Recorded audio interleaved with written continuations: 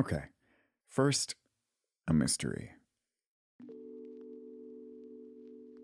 I was in the library reading about an Ottoman sultan, just doing what you do, when I saw this handwritten note on the corner of the page. It said, "Leave time, date, and place at," and then a string of numbers and letters.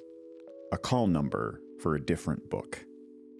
So, someone was saying to someone, "How about we meet up? Leave me your answer in this other part of the library." There also was another clue about what kind of meeting they were proposing. The Sultan, who the page was about, was a guy who, in between battles, wrote love poetry to other men. And the whole book was like that, kind of a who's who of people, well, men, famous and accomplished men from various parts of history, who the author suspected had been interested in other men. And it was in a part of the library that had lots of books like that. So if you were there perusing, and you noticed someone else was too, good chance you had something in common. And if you wanted to start a conversation, but you didn't want to be overheard, or if you just wanted to be a little mysterious, you could write a note in the book, leave your bookmark on that certain page, shelve it, smile, walk away, and just see if they followed the trail. Anyway, I definitely did. So, the number, this code for the other book where the response was supposed to be left, it was a Dewey Decimal number, but this library was organized by a different system. I talked to a librarian, and it turned out the library had used Dewey numbers until 2003, so the note was left sometime before then. They also tracked down the new call number, so we figured out that if a response was left, it would have been in this one issue of an obscure academic journal, something almost nobody would read, perfect hiding place for a message you wanted to keep private. We went to find it, and we found out that all of the library's copies had been thrown away a few months before I found the note. So, we hit a dead end. Still, shout out to Anthony. We did good work together. Since the mystery was impossible to solve, the only way to get an answer was to make some good guesses. I said 2003 was the latest the note was left, but the book was from 1964, and my hunch is the note was written closer to then. You were a lot likelier back then to connect via pen and paper, and to feel like you had to be stealthy to connect at all. And if it was that time, well, we may not know about these specific people, but we know plenty about what happened in those years. Maybe it's 1960-something, and you've always lived life on the defensive, but you're curious enough to go looking in the library and find this book. Maybe while you're reading, someone else shows up, and crap, who knows who they are or what they think, but here's this story about this Ottoman sultan, and maybe you can pull a page from his book.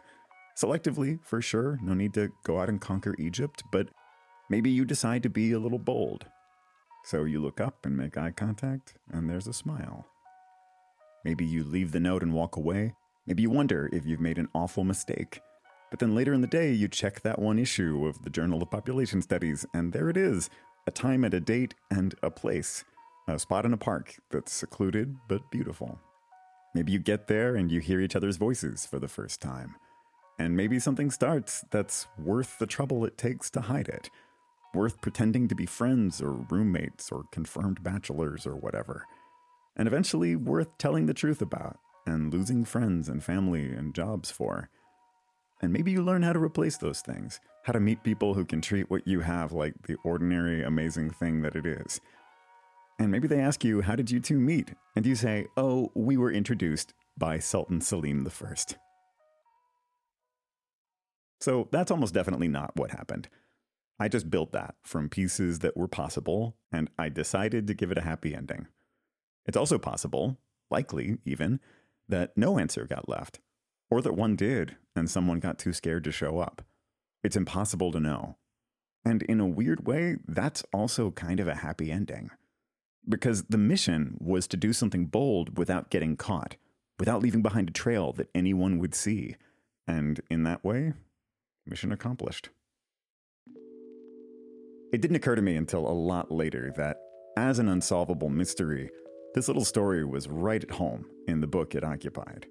Because to write that book, you'd have to be constantly asking yourself who to even include. The whole concept of the book is attraction, which, is hard to see. Lots of us in our own lives bend over backwards to try and figure out if someone's attracted to us. In that way, a love story is kind of always a mystery story too, where we look for evidence of this thing that's hidden in someone else. And a lot of times it comes down to guessing.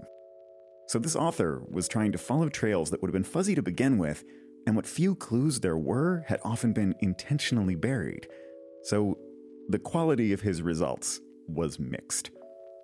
The Ottoman Sultan was an easy one, thanks to the love poetry. But there was also an entry on George Washington, on the grounds that he was skeptical about marriage and never had any kids. Also Napoleon, because his corpse was apparently kind of girly looking. One of the entries was a mystery on a whole other level because it was completely missing from the copy I found, all the pages torn out. I went looking in the table of contents, and the name of that section was missing too, this tiny piece of the page torn off so carefully that no other words were damaged. But even with the entry missing, the book was in chronological order, and the missing pages were right where BC meets AD, so easy mystery to solve in the end. So the author speculated a lot, because he had to, because it was the only way to tell this story. And like with a love story, the chance of a good ending was important enough that it was worth the risk of being wrong. I should say who I am. I'm Andrew. I tell stories for a living, some history, some fiction, and like plenty of people, I grew up feeling the need for stories I didn't have. It's funny, I grew up in a small town in Louisiana, and we were super removed from, say, stories about men who wrote love poetry to each other, but we were also a lot closer to them than you'd expect.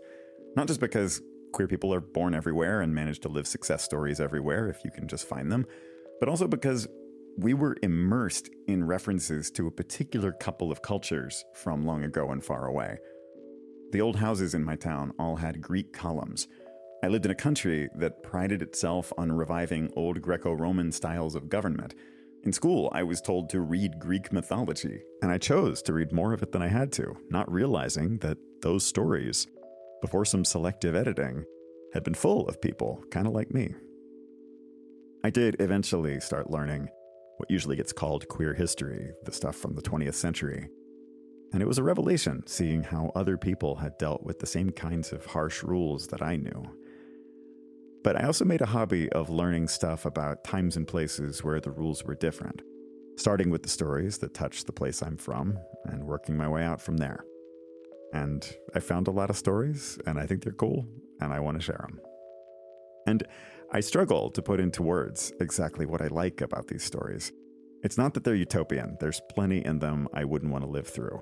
It's not that they're always happy, although there are some straight-up love stories, and it's nice to see a love story where the suffering is just regular love story suffering sometimes. And they're not easy stories to tell. After all those centuries of secrecy, the stuff that's made it to us is scraps. And stitching them together into something that feels like a story, well, I mentioned what I do is history and fiction. So my take on these stories, at least, is kind of a mythological beast hybrid of both of those. Mythology is actually the best word I've landed on for the mashup of history and mystery and hope I think these stories offer. If they were the more conventional kind of mythology, they would be passed from parents to kids or from ministers to their flocks. In this case, the obvious and only option is to make a podcast. I've thought a lot about where to start, and there's one story that just packs everything I think is cool about this stuff into one place. It involves those ancient cultures that gave us the columns, and it's about one of the biggest gestures of love in the world, made for a love that might even have been mutual. It left huge marks on the present, and if things had gone just a little differently, it might have left even bigger ones. And it also became actual mythology. There's a lot to this story, and I'm going to share my take on it in a couple of parts. So if there's more in the feed when you're listening to this, that's what's next. And if there isn't yet, subscribe, and it'll show up before long. Thank you for giving this a shot. Be back soon.